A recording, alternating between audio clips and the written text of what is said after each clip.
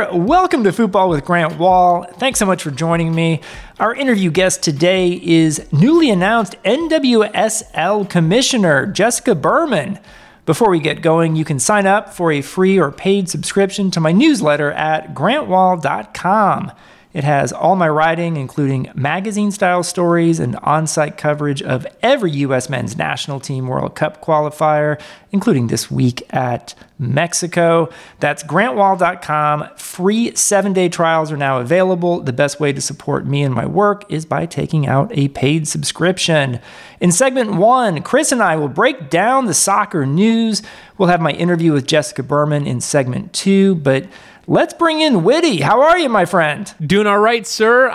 It's funny because we joked when we met up in Nashville for the USA-Canada game that it was us meeting for the first time after potting together for like a year and a half. Well, we're about to spend like an entire week together in Mexico City and Orlando. So looking forward to the international window. I'm very excited about this, that you'll be in Mexico City for this sort of bucket list game. And that's going to be on Thursday night. I already wrote a column why everyone should try and attend this game. It's not going to be a full stadium, right? Because of COVID, because of suspensions of the Mexican Federation. I don't know if that's connected to it, but like, in that said, it's still going to be a huge deal. There's going to be a ton of U.S. fans there. I'm looking forward to the American Outlaws Night Before party on Wednesday night in Mexico City, and just being around the whole thing. But we're actually going to have the whole gang, you, me, and Landon Donovan together for the first time in person for our Landon Wahl and Whitty podcast, breaking down instant reaction after the game on Thursday night. So that's going to be awesome. But we haven't done this in a little while. You've had a well-deserved little time off, very little time off. But you were in Austin. You were celebrating with your mom out in Napa Valley. And you made very big news as an announcer for Univision, as you typically do, the English SAP broadcast of the National Univision game. This was LA Galaxy Orlando. And I just want to say, man, you've been called a legend more in the last 48 hours than I've ever been called in my life. So congratulations. Well, it has not always felt like legendary behavior in the last 48 hours. I've questioned myself and my career decisions that have led me to this point. I should first start, because the audience might not know what we're talking about. Recently on the Le Batard show, I actually went back and tracked it down like 2 months ago.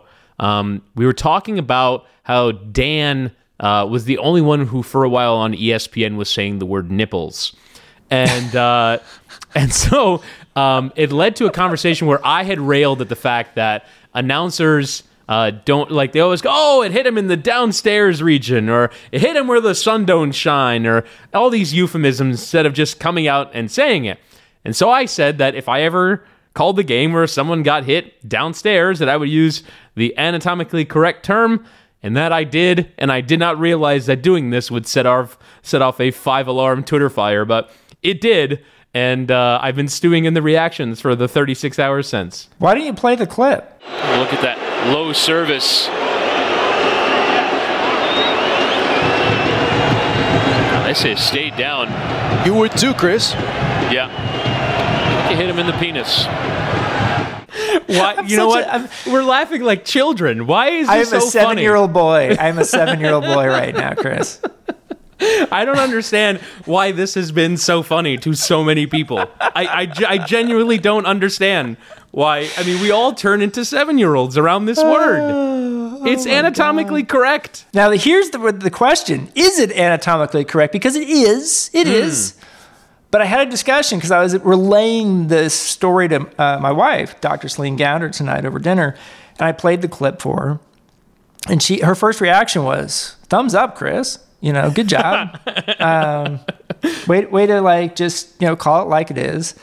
But then she thought about it a little more and said, in the future, in these circumstances, you might want to use the term scrotum or testicles. And look, you're the legend, so you decide what you want to do. But from a doctor's perspective, who respects your work and respects what you said over the weekend, I don't know. Just consider it. Yeah. So is the argument that anatomically the source of the pain is more, Yes. and also it's more likely to be hit there in the gonads than in the penis? Yes. Yeah. Okay. That makes sense as an argument. I will take it under consideration. The doc has spoken. First off, I'm very appreciative of the fact that she's supportive of my work, because I'm obviously very supportive of hers. But also, it's fascinating to me, like, how it has created this reaction amongst people. I actually got a couple of people who were like, our parents are like, thank you, because I'm trying to destigmatize this word around my children. And, I think the fact that people say it in public could help. Ultimately, my only concern off the back of it has this ruined any career prospects for me? I certainly hope not. To any prospective hirers that listen to Football with Grant Wall, I am not a shock jock broadcaster. I was merely trying to say something anatomically correct. But I don't know. It seems to have gotten a rise out of people, and I have found that amusing, if perhaps slightly overkill. It's great. It's great. I played it multiple times yesterday and couldn't stop laughing.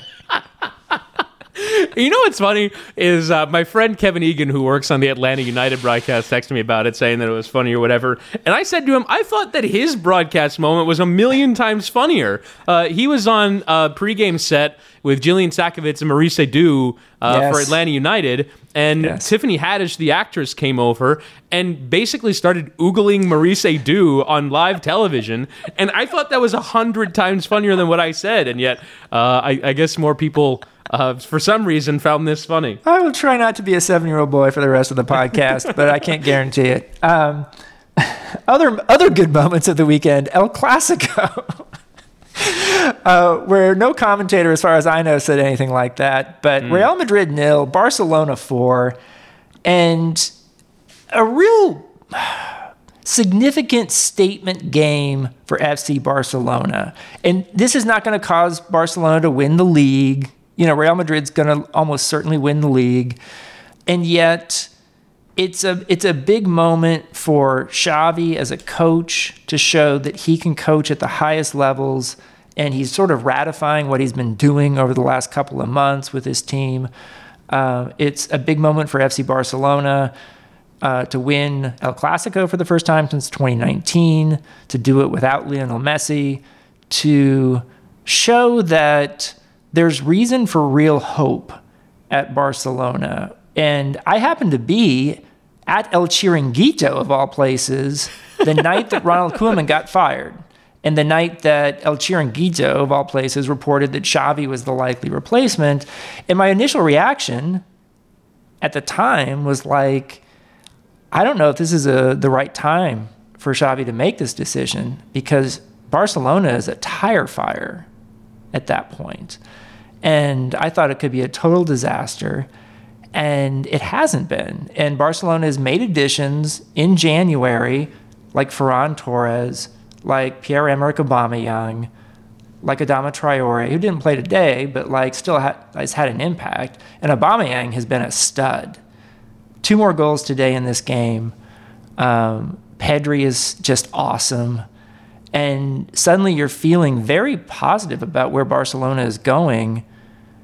And they're not in the Champions League. They're not really in contention in La Liga. And yet I think Barcelona fans will look back on this time potentially and feel very proud. Right. It's because it looks so dire. And if you had asked me, when Xavi was appointed, I would have said this is a years-long process to get Barcelona back to where they should be. And I still sort of think that it is, just because you mentioned some of those names.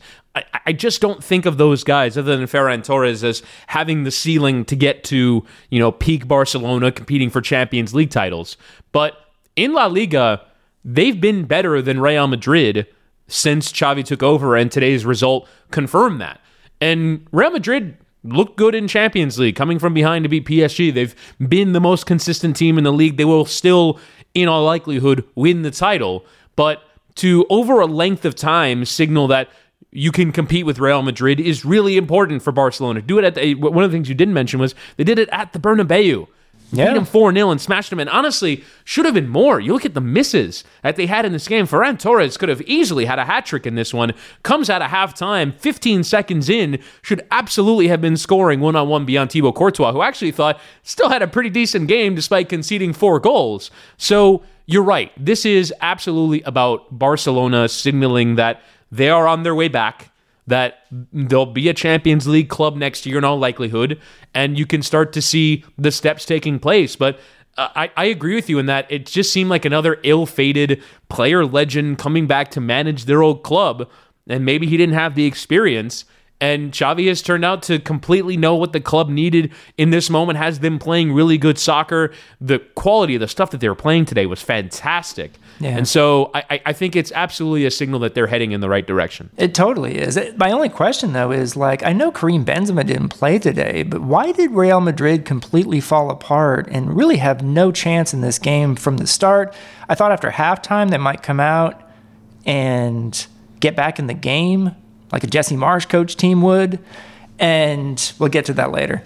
And they didn't. And Barcelona put 2 more on the board very quickly early in the second half. And is this just a one-off, truly bad day for Real Madrid, which was getting whistled by their own fans? Or is this something to be really concerned about? For me, it would be something to be concerned about, just because I think whenever Real Madrid turn in performances like this, you're reminded that the next era of players is not completely ready, right? When, Kroos, Modric, and Casemiro, your midfield for several years. And look, Modric is 36 and still looks incredible, so I'm not writing him off anytime soon, but at some point, that's not going to come to fruition. But the replacement for Benzema, the succession plan was meant to be Luka Jovic. It didn't work out. Vinicius has taken on the mantle on the wing. He's become a really good player, but I just don't think you have enough of those that are ready-made right now. Eduardo Camavinga, I think, will eventually get there in midfield. The center backs that were meant to replace Ramos and Pepe have always been kind of shaky. They let Varane go to Manchester United. They certainly have the answer in goal. There's no question about it. I think Courtois is fantastic. But I just don't think that when you see Real Madrid play like this, it shows how they have attempted to succession plan, but it hasn't always worked.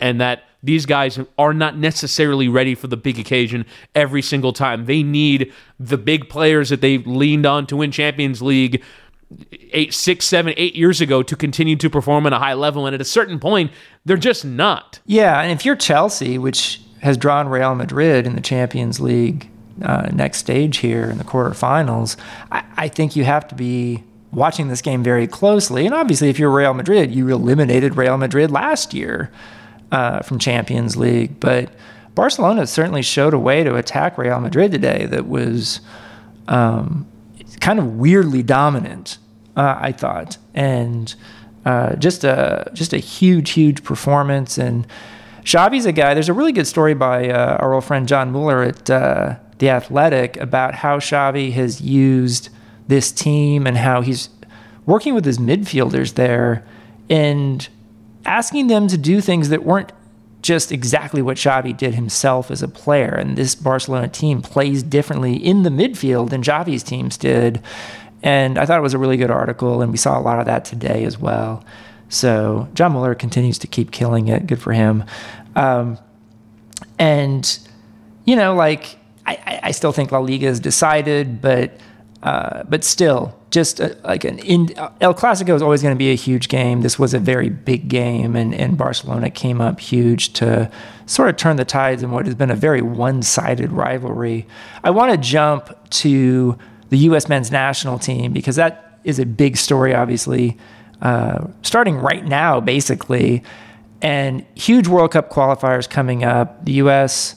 wants to clinch a berth at World Cup 2022. They've got Mexico on Thursday. Huge game at home against Panama. Following that, then at Costa Rica. And injuries really dominating the discussion right now. We already knew that Weston McKennie and Serginho Dest were going to be out. Matt Turner as well. Chris Richards as well.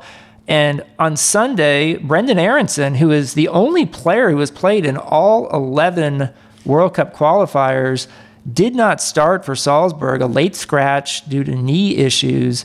And a real concern. Nothing definitive yet announced from U.S. Soccer whether he'll be there or not. But if he isn't, that's one more issue to deal with. Yeah, Stu Holden did tweet today that Brendan Aronson will at least come to camp, but that doesn't necessarily mean that he's going to be healthy for the Mexico game. So that would be a huge concern if he can't go. And I think this is probably something that we'll discuss here, but I guess I set the Mexico game as the target, but is the target here the Panama game? And that, whatever you get at Azteca is a bonus. But is the Panama game, and to a lesser extent the Costa Rica game, the more important games in the window?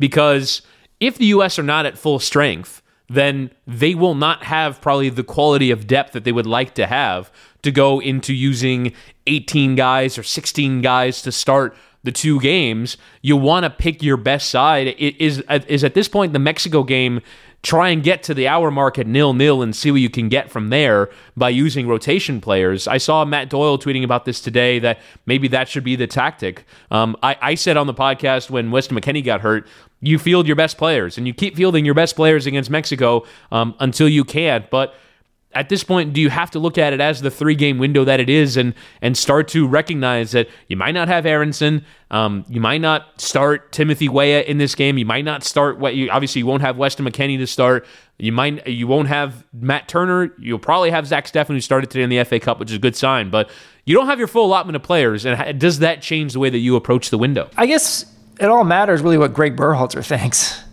more than what we think. And so, will the U.S. start its best possible 11 in Mexico, knowing that 3 days later they have a much more important game at home against Panama? And Greg Berhalter has been pretty, as I expected, straightforward about what he said, which is, we're going to try to win the game in Mexico and in Orlando. Okay, but that is just words, and so we'll see who he chooses to actually put on the field in Mexico. And I actually am leaning toward this idea of what you're talking about, which is see where you are after 60 minutes, put out a lineup that can get you to that point, and then bring on your big guns if you need to in Mexico, because the 3 points against Panama, you've got to get. You just absolutely have to get that at home. If you can do that, Panama cannot catch you no matter what else happens in any other game. And by that point, we may also have an idea of whether Costa Rica needs to get 9 points in this window in 3 games to be able to catch the U.S., unless there's some crazy goal difference situation, which I don't expect to happen. And so they have to play Canada in Costa Rica in their first game. Canada just needs 1 point to clinch a berth at the World Cup, so they're highly motivated. So I think it's certainly possible that Costa Rica drops points against Canada. And if that's the case, they can't catch the U.S. So getting 3 against Panama is absolutely huge. And if you can get 3 points against Panama in the second game, you also at least guarantee that at the very worst, you'll go to the playoff if you're the U.S., the Intercontinental Playoff in June in Qatar. Nobody wants to do that, but still, you're at least you're at least staying alive. It's not like a situation like 5 years ago, I guess, where the U.S. was totally eliminated that night in Trinidad. So you got to figure things out, and your personnel makes a huge impact on who you're going to even be able to use. And right now, like full strength, the U.S. certainly isn't going to be this week. And I find interesting that, maybe there is this idea of get to 0-0 after 60 minutes. I don't know, and this might be concerning heading towards a World Cup if you get there, is do you even have the personnel to do that? Like, does Greg Berhalter, given the way that he's coached the team, to be more proactive when the U.S. has tried to sit back? I can really only think of against Panama when, they weren't exactly, dominating the ball. And Panama, I thought, were able to rip them open quite a bit. That's really the only game that I can think of where it was fairly clear that the home team wanted to, because even Canada sat back against the U.S. Right. I kind of wonder if the U.S. have that in their locker. Like, you'd certainly want to start like Walker Zimmerman and Miles Robinson at the back, but, do you have it in you to play ugly? And I feel like that might be something that's worth trying to pull out of the golf bag here for the U.S., because I said this, and it's the reason why I thought the U.S. should approach this game against Mexico at full strength is because I really do think that Mexico are there for the taking. Like, you can have a go at them. And I know that they're going to be probably a bit more up for it than they've been in some of their other home qualifiers, and the crowd will have as many people as is allowed by the local government, and they'll be making a real noise because it's USA-Mexico. But you just haven't seen enough from Mexico. If we're talking about players that are out of form for the U.S. or injured for the U.S., it's pretty well the same case for Mexico as well.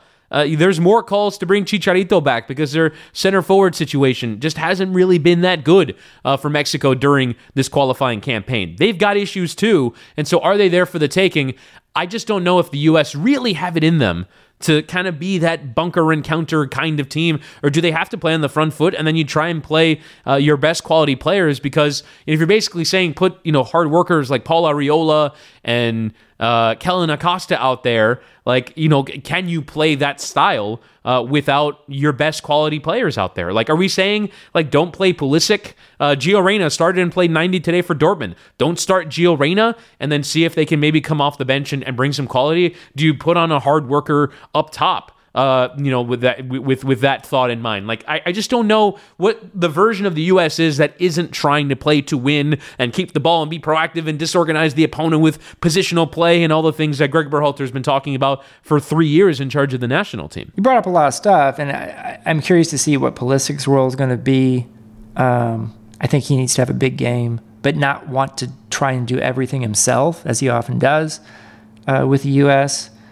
Gio Reyna starts for Dortmund. Great news to some extent and he didn't get hurt, so that's also great news.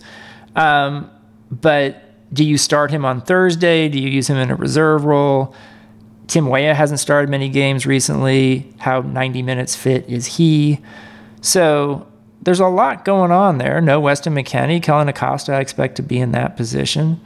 And it's asking a lot, but it's always big for Mexico, USA, and so I am very much looking forward to this game. We'll have a lot more to talk about that moving forward, obviously, as we'll be there. But I want to talk about another American, Jesse Marsch, who has only been in charge for 4 games for Leeds United, lost his first 2 games, and they're in they've been in a relegation battle. That's what led Marcelo Bielsa to being fired. And in 2 straight games now, Jesse Marsch's Leeds United has had stoppage time winners that are absolutely incredible. So against Norwich at home, they gave up a late equalizer, and it looked really bad there. That was going to be a bad result if they tied at home to Norwich. And then they get a winner, and the scenes when you watch them are amazing at home. And then even more incredible, I would say, on Friday, at Wolves, down 2-0 at halftime. Bamford has re-injured himself and left the field. Huge downer there. And it looks like just a completely negative situation for Leeds United and Jesse Marsch. And then somehow in the second half, things turn around. Raul Jimenez gets a second yellow. A little dubious in my opinion, and is sent off. And then Leeds launches this comeback and gets 1 back, gets a second back. And they're dominating the game at this point. And then in stoppage time, Ayling gets the winner through pure hustle. On the road, 6 points in their last 2 games, and now they're 7 points clear of the relegation zone? Yes. Yeah, 7 points clear of Watford, who right now represent the line. You're probably racing against Burnley just because they have the games in hand, but, I mean, huge to have that kind of distance heading into the international break. And, look, I mean, huge credit to the players of Leeds. I realize this is not just a coach coming in and changing things, but give Jesse Marsch some credit as well, because this is a pressure cooker situation, a lot of attention because it's the Premier League. And the way they've won these two games and the way that Jesse's dealt with like the media post game. I watched the 6-minute interview he did with Sky and Gary Neville and Jamie Carragher afterward, and he handled that so freaking well. And they clearly enjoy having him on for those types of interviews. And then, even in the press conference afterward, when he sort of poked some fun at the local media, saying like, my players welcomed me 100% from the start, didn't question my accent like some of you did. And they're not definitely going to stay up at this point, but they're in a much better situation than they were before March came in. Yeah, I mean, just getting the 2 wins, like when you're in the relegation zone, a couple wins can create a massive amount of difference, which is what's happened here. I do find fascinating, like, just the completely different shape of all of these games. I would actually say, if not for the second yellow, they were probably soundly beaten in 2 of them, which, look, you're a team in a relegation dogfight, but it's kind of remarkable to say you were soundly beaten in a game in which you won. But until that red card, Leeds had created a couple of chances, but ultimately Wolves are the better team and were probably going to coast to victory. But that is a real testament to Jesse Marsch that they kept going, and that, a lot of teams go up a man and don't completely take advantage of the situation. And yet, once you started to see the way that they were playing up a man, the pressing style, when you have one less number to account for, that is a lot easier to pull off. And when earlier in the game, Wolves are playing through them, in this situation, Wolves completely capitulated.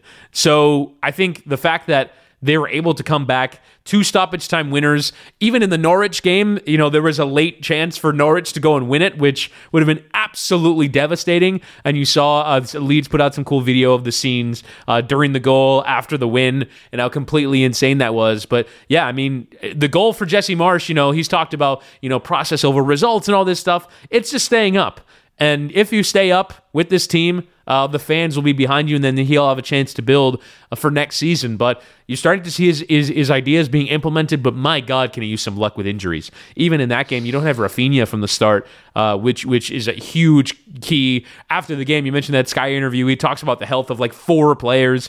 They need a 2-week break during this international window to figure out what their situation with health is. But look, it's an incredible story, and I now live and die with Leeds games. I had no idea that I would care this much about an American managing in the Premier League, but here we are. It's been really fun to watch. I was literally on a plane watching this game, and thumbs up, by the way, to American Airlines and United, which now have good enough Wi-Fi on their planes that I can watch live streams now. So when Leeds got the winner, I'm fist pumping and making noise in my full plane. And all these people are looking at me like, what are you doing, man? And I'm trying to point to the it just didn't work. I was wearing earbuds. Right. They didn't USA understand. Network. It's Leeds and Wolverhampton Wanderers. It's soccer, the Premier League. There's the number of layers you have to get through to explain. It's it's sports. Don't worry about it. So let's talk a little CCL, CONCACAF Champions League. Very up and down week for MLS. At one point, we were wondering if maybe 4 MLS teams would fill the final 4 semifinal spots for CONCACAF Champions League and finally guarantee that there would be an MLS winner in the Champions League era for the first time after so many years of domination by the Mexican teams. That didn't happen. And so Montreal was only 1 down to Cruz Azul. Cruz Azul ends up advancing there, so that was 1. And then the killer was New England Revolution up 3 goals and totally giving it away. And Pumas ends up advancing in that one on penalties. So 2 Mexican teams facing each other in the semifinal. And then Seattle had a 3-goal lead. And I was like, oh man, after the New England game, dreading this one. Seattle holds on and beats Leon, advances to the semifinal. New York City, the MLS champion, very dicily advances against Comunicaciones on the away goals rule, which still exists in CONCACAF, if not in UEFA. And so it's going to be Seattle against New York City in one semifinal, and the all-Mexican semifinal, Cruz Azul against Pumas in the other one. So we're guaranteeing an MLS versus Liga MX final, which is interesting.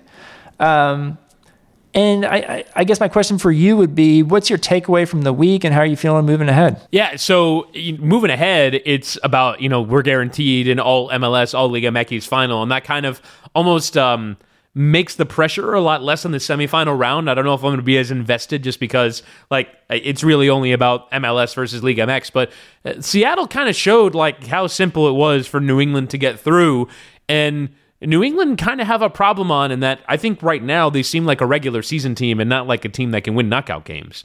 And that is in some respects down to the same system that betrayed Bruce Arena in Trinidad, where he's playing out of that 4-4-2 where he's playing out of that 4-4-2 diamond, and you have that one holding midfield player, and you just saw massive gaps all over. And New England still had chances to score goals and win and just get an away goal. All they needed was an away goal, and they forced Pumas to score 5. And they couldn't get the away goal. And in some ways, it was like a U.S. men's national team bingo card of players players and entities that U.S. fans have loved to hate over the course of the last few years. Josie Altidore, Omar Gonzalez, Sebastian Lletget, Bruce Arena. And it was just one of those things where it completely gave it away. It has nothing to do with the structural advantages of the calendar or the money spent or the depth that's different between the two teams. It was just a complete choke job by the New England Revolution.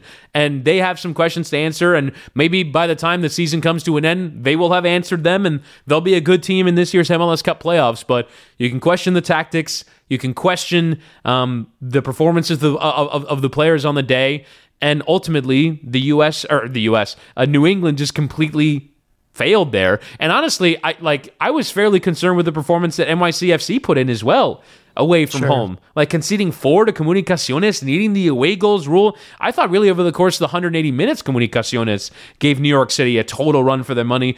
I'm not sure that I would feel great about them going into a final, or at least as good as I would probably feel about Seattle right now, given how they handled León over the 2 legs. So just warning signs. And it's still a lot of development and knowledge of how to play teams in CONCACAF, because we just seem a bit short on it at the moment as far as MLS teams go. I would lean towards Seattle in the semifinal against New York City. I just think Seattle, at its best, is the best team in MLS. Huge, as you mentioned, just screw up by New England. Really disappointing, especially considering, you're right, it involves a lot of guys who were part of that U.S. fiasco. And I realize it's not the same thing, but New England, by the way, not great over the weekend in the league, losing 3-1 to Charlotte in Charlotte's first ever victory as a team. Goalkeeping issues. Matt Turner's hurt, and I think they're going to have to get an upgrade there by the time Turner leaves this summer, because some real issues. I think it's fairly safe to assume that New England is not going to be the team in the regular season that it was setting a record last season in MLS, and part of that has to do with personnel. Turner hasn't been available, won't be. Tajon Buchanan's gone, and he's not walking through that door, and they don't have replacements yet to make people forget those guys. So it's going to be a different season, I think. But if we went back to when this tournament started and you told me that we were guaranteed to see an MLS team in the final of CCL, I would have said, okay. And whoever that team is, whether it's Seattle or New York City, I think they've got a shot to win it. So we'll see how that goes. We've noticed at the beginning of the season, as it should be, by the way, that the CCL teams are not doing as well in the league. They're not focusing on the league, nor should they. Seattle tied 1-1 against Austin on Sunday, and that's no huge skin off their back. I do want to talk a little bit about Chelsea, because it's been a little while since we had a recorded conversation here, because we've been doing different things. And several things have happened in the Chelsea story, and we're very close now to, I think, a new owner coming in. We'll have to wait and see when that announcement happens. Chelsea on the field advanced in the FA Cup to the semifinals. They're going to face Real Madrid in the Champions League. They're in third in the Premier League. Arsenal might be getting kind of close, which is an interesting aspect of that story. And yet there's so much that's up in the air right now about Chelsea in terms of who's going to be running that club, what does it mean for the future of the club, how it's going to be run, all that stuff. Yeah, and for me, the part that's kind of most interesting is that Chelsea has basically been run at a loss to the tune of something like 1.3 billion for the Abramovich era, because Abramovich prioritized winning things over making money.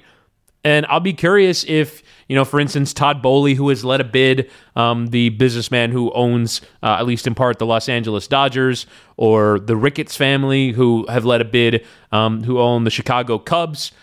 John Henry does not run Liverpool at a loss. They make smart, strategic decisions in the transfer market to back their coach, and they've done remarkable business. They have Andrew Robertson and Trent Alexander-Arnold at fullback for like a combined $5 million because they've done incredibly smart business there. They kind of bring in one attacker at it, but they don't splash the cash like Chelsea have done and are probably not going to, I would imagine, going forward. And so how much does just the essence of Chelsea change? And how much are they going to kind of give up by way of changing owner? How much is the club going to change? Are the fans going to kind of, in some ways, lose what their identity has been for the last 18 years of, we win all transfer battles. We are the financial powerful Chelsea fans carried themselves in a certain way because of who their owner was.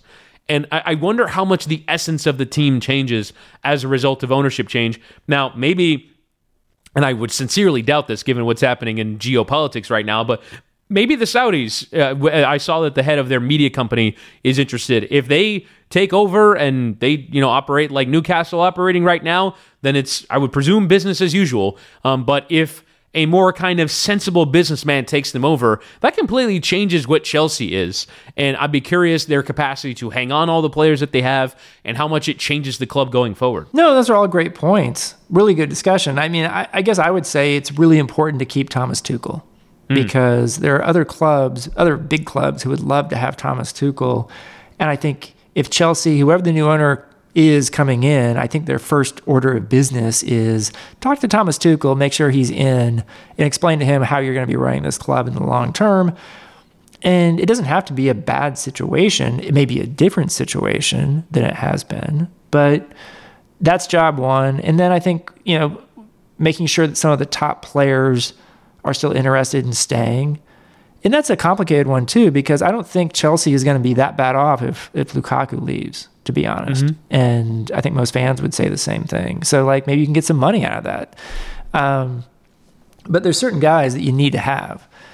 And to be smart about how you move forward, to be smart, strategic, like Liverpool has been. And I think that's what they're going to have to be moving forward, depending on who takes over. I just don't see that the Saudis doing it. And if the Saudis do it and they're approved, that tells me nothing's changed in terms of approval of owners coming into the Premier League, because any ownership group coming from Saudi Arabia, I don't care what they say, is directly tied to the Saudi Arabian government. And it would be remarkable for them to own, 1/10 of the Premier League, right? Yeah. I mean, it would completely change kind of the ownership dynamics. But I have found fascinating, in some ways, the stages of grief that Chelsea fans have gone through. Obviously, they don't matter in the conflict between Ukraine and Russia. It's just not important in the grand scheme. But they got, Chelsea fans got so tied up in having Abramovich as their owner. And frankly, again, if you just want to separate the sport from the politics, Roman Abramovich is everything you'd want as a sports fan, right? From an owner. In the capacity to spend, in wanting to operate the club at a loss, in all the things that he's done, frankly, in building up their women's team and building up their reputation within English football. He's been everything that you'd want, but at what cost? And I think Chelsea fans have been bargaining with that for a while and have really kind of made themselves look like a fool at times with how they're, chanting Abramovich's name during, a tribute to Ukraine when they played at Burnley and all these things, because they have such fealty to this owner who has given them so much, but again, at what cost? So I've just found the whole situation fascinating, and the way in which the club changes as a result going forward will be certainly something that I'm watching. Yeah, and for what it's worth, Chelsea's PR apparatus has been a complete clown show over the last few weeks in the official statements they've released. These are the folks who confirmed that Roman Abramovich was negotiating peace in Ukraine, of all things, which obviously wasn't the case, hasn't been the case, and put out a statement ahead of the FA Cup game against Middlesbrough demanding like an empty stadium because Chelsea couldn't sell tickets. Like, it's just so embarrassing. Gary Neville made a great point about this where he was saying that, like, it's so clear that people within football are in a bubble and they just don't realize like how their actions and their words play in the outside world, because the people within the building who are running things are so far gone from the reality that most people live day to day that they think that those statements would be received well, that that they get Chelsea fans to back them or whatever, that that would play well when it was so obviously dead on arrival. Yeah, absolutely ridiculous. But more to come. I'm sure we'll have more news next week. But I would advise everyone to come back. We're going to be talking about U.S. men's national team pretty exclusively over the next 3 games, over the next week and a half. Huge games, and really looking forward to it and having you be on hand with me, Chris. Thanks, Grant. Now, here's my interview with Jessica Berman. The NWSL just started its annual Challenge Cup over the weekend, and our guest now is Jessica Berman. She was recently named the next commissioner of the NWSL, where she will officially start work on April 20th. Berman spent the past 2 years as the deputy commissioner of the National Lacrosse League. She's been running it recently after a 13-year tenure in the NHL. Jessica, congratulations on the new job, and thanks for coming on the show. Thanks for having me. I'm so excited about the NWSL. Lots to talk about here. You've been doing a ton of interviews, and it's been interesting to listen to those and hear what you're about a little bit. I mean, the first question I would have would just be a basic one. Why did you want the NWSL commissioner's job? I have always believed in the power of sport. I have, as you can see, and maybe you've heard me talk about in some of my interviews, the Nelson Mandela quote that sport has the power to change the world. And I genuinely believe that the NWSL is the manifestation of the intersection of purpose and profit. And it is the thing that will hook the next generation. And so it really is the perfect property to create our proof of concept that we can do good and do well. We can be relevant and meaningful in the community and lean into our ability to influence communities and social impact while also being a business. And I think that second piece is the thing that I'm really excited to be part of and bring to bear, with the history of women's sports being thought of perhaps as charity. And I think we know that the NWSL is not charity. It is a business, and it is ready to thrive. I mean, we saw recently, I think this past week, Angel City, the new team out in Los Angeles, announced $35 million in sponsorships, which is pretty incredible. Do you know any more details about that in terms of like how, is that just this year or years beyond, or just, committed or and where does that sort of stack up in the bigger picture context-wise? Yeah, I being that I'm still 5 weeks from my start date, I don't have the details on it, but I do know, and I listened to Julie Ehrman and Alexis Ohanian talk about that in their event at South by Southwest, and her announcement that they're at $35 million sponsorship. They really are the case study on this intersection of purpose and profit, and this idea that they are actually selling sponsorship and tickets with the commitment to give back to community. And it is the thing that is driving interest from investors. And I'm excited to really embrace that at the league level and also share best practices across the league, because in my experience, the role of a league is not just to grow the national assets of the league, but also to be the aggregator and the amplifier of best practices that are happening at a local level. And clearly what they're doing from a business perspective is a best practice that we can help to facilitate the sharing across the other 11 markets. They've sold a lot of season tickets too out there for that new team. I'm really excited to see how that team looks on the field and off the field, but really encouraging.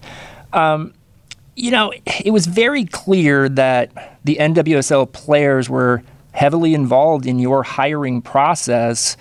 How would you describe your interactions with the players during that whole thing? Well, first of all, I would just hats off to the players in the union for asking for a seat at the table. Hats off to the board for giving them that seat at the table. And I was really the beneficiary of that because I felt that it actually gave me the opportunity to have firsthand visibility and direct purview into whether and how we would be able to navigate this path forward. And as I've said multiple times, I would not want this role if I didn't feel that I could actually contribute and add value. My perspective coming out of my meetings with the players in the union was that I could add value and that these players were really ready to embrace the league moving forward, me as a leader. And I was confident coming out of those conversations that, as importantly, that the players in the union really have a substantive contribution to make in our story of growth. And they have fantastic ideas.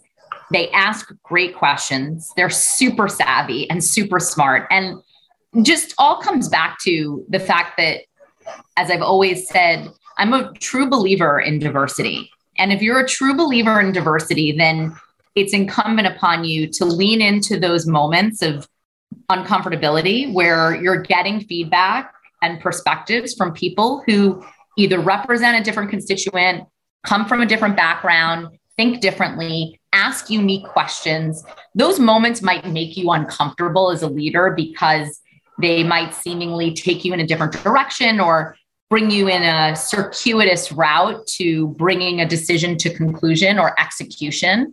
But I think the world has learned, and in 2022, I hope we're at a place where not everything is measured by how quickly you can bring something to action. It's more about the quality of the process and being able to leave space for people to contribute. And I genuinely believe that the players in the union have a role to play in offering their perspective. And again, it doesn't always mean that we'll agree on everything. I'm a labor lawyer. I've certainly been through my share of labor disputes in my career, but that doesn't preclude their ability to have an opportunity to offer their perspective that is valuable and valued. One question in this realm that may have come up when you were talking to the players, I wanted to ask you about, in the sense of Black women, Black players haven't always felt welcome or completely understood in the NWSL. And I'm wondering what you're hoping to do as a commissioner to lead change in that area. Yeah, well, the backstory for me about why I'm so passionate about diversity and inclusion is because I grew up in Brooklyn in a community of color. Mm-hmm. And I went to a public high school in Brooklyn where I was the minority. And in my experience in those very formative years of my life, which was ages 14 to 18, I had many, many conversations, but also just observations about how marginalized communities, even in the context where they were the majority. In my high school, they were the majority, but still their perspective was shaped by being a marginalized or underrepresented community. And from that moment, I really leaned into the fact that, and this is how my sort of formula of my desire to work in the sports industry really came about, that sport was an opportunity to really unite people in a way that was different from almost anything else in our social fabric. Perhaps music, perhaps food. You know, those were sort of the three things that I always observed and really just clung to the sports sphere. And to all the players of color in the league, and particularly Black players, I think there is an opportunity to really first pause, stop, and listen, seek to understand what the challenges have been, and then really work collaboratively to create solutions for the culture that we expect to provide to all players, where everybody, one of the sayings I always have said is if you love a game, you should feel that the game loves you back.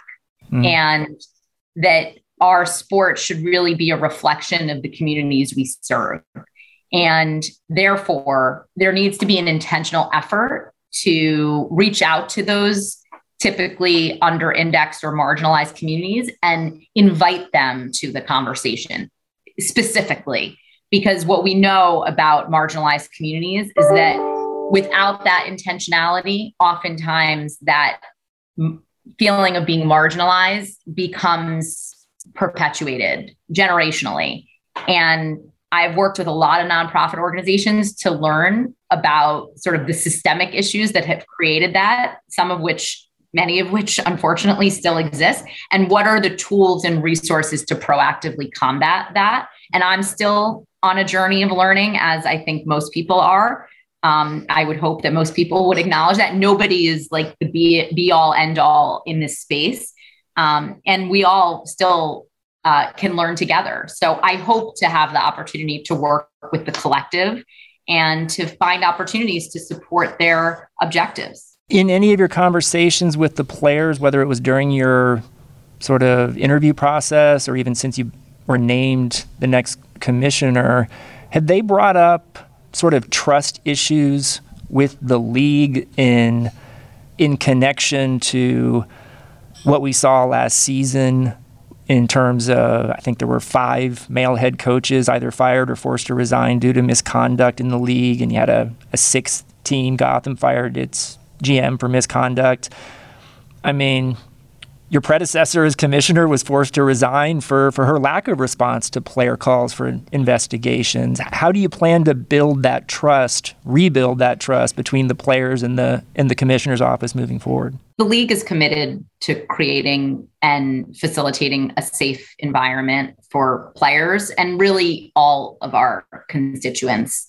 And it'll be my responsibility to ensure that the appropriate policies and procedures are in place from a macro perspective. But then, I really feel that my background in labor relations is going to be the key to unlocking the union and the players in terms of their support, trust, and building that credibility, that bridge.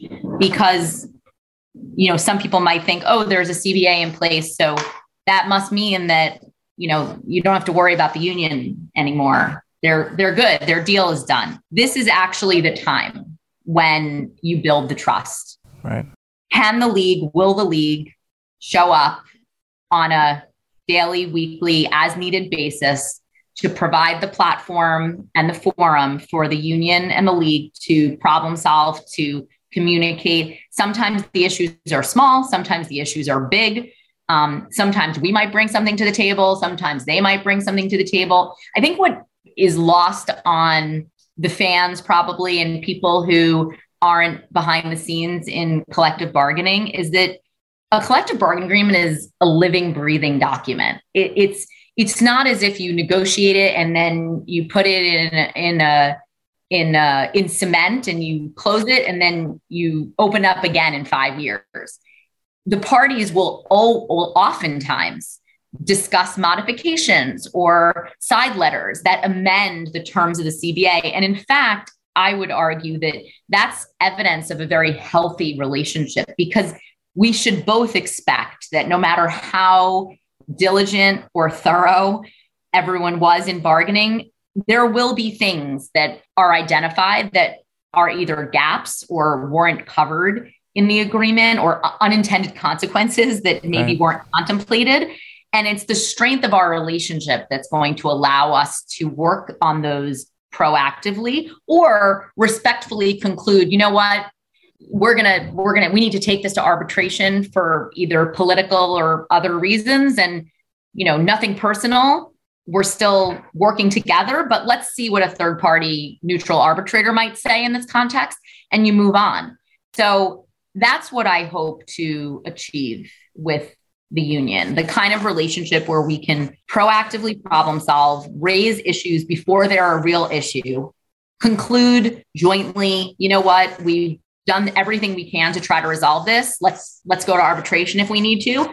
but have the kind of relationship where it doesn't impact our relationship moving forward. It's the 10th year of the league, which is a real milestone considering its two predecessor leagues lasted only 3 seasons each.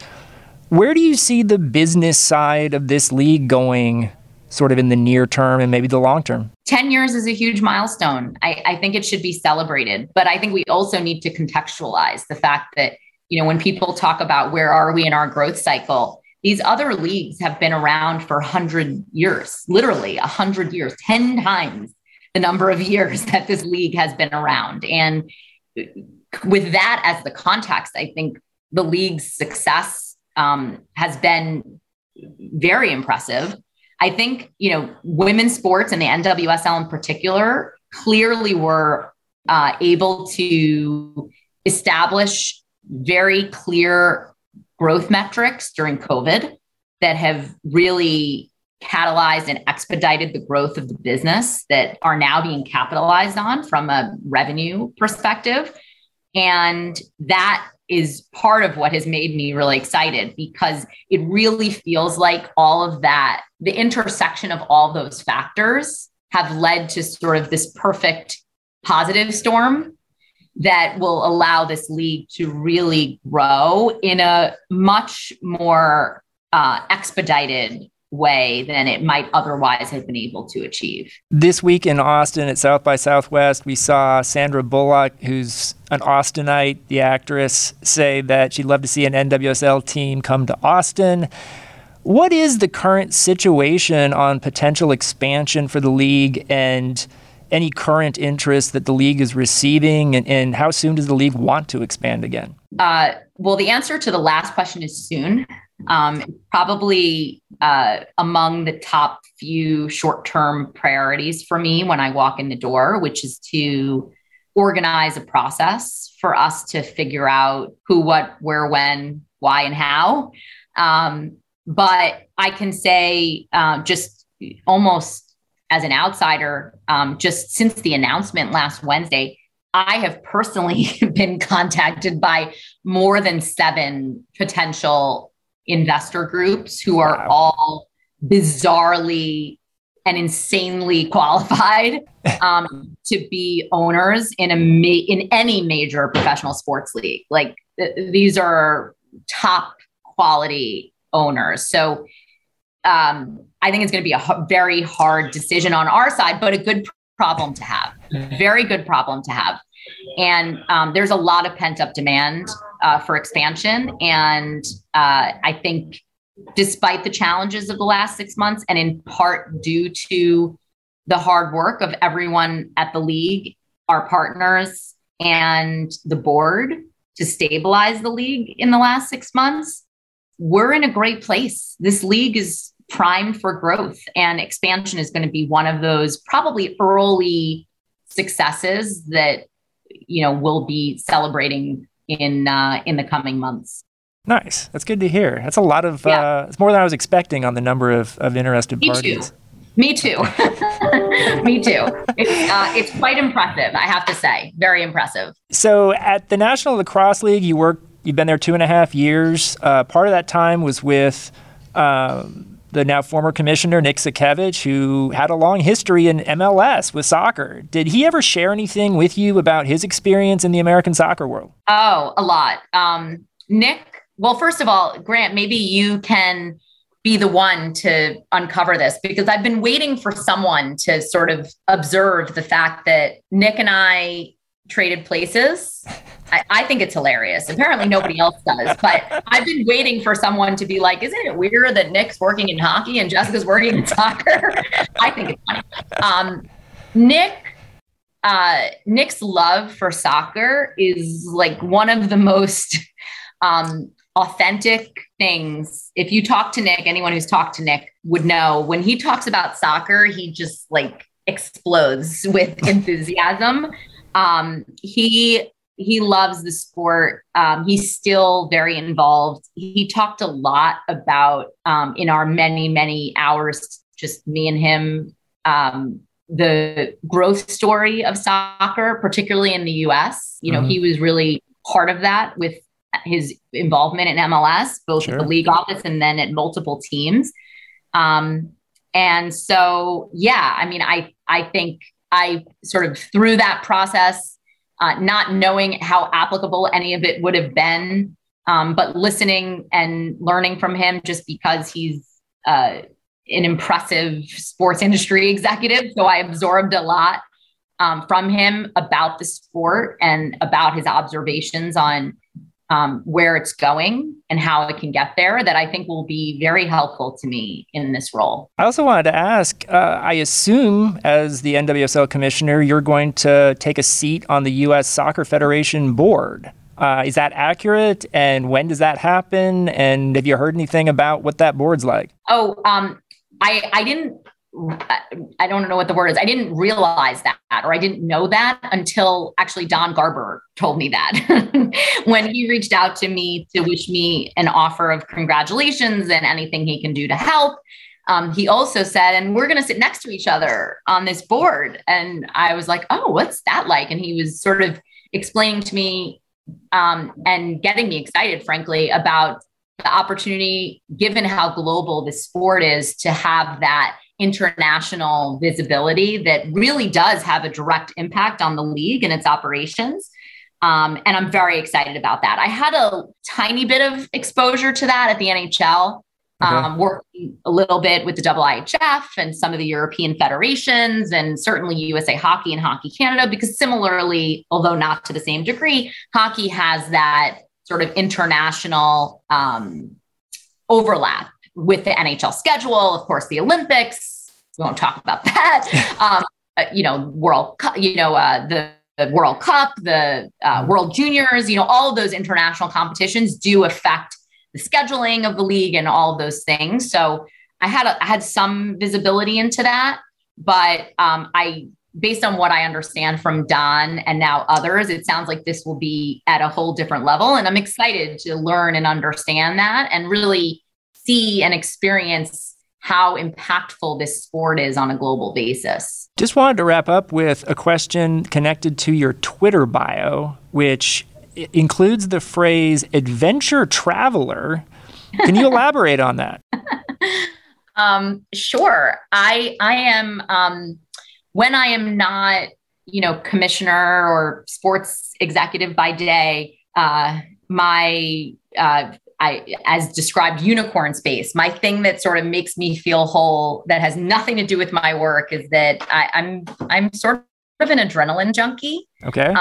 I like to do things that make me feel alive. And so I love to climb mountains and rock climb and mountain bike. And I've jumped out of planes and do stuff like that. So when I say adventure traveler, I mean getting uncomfortable in a place where your heart is pounding and you're a little bit scared, but kind of excited to see what your body is capable of. Would you consider for one of your first games jumping out of a plane and landing in the stadium?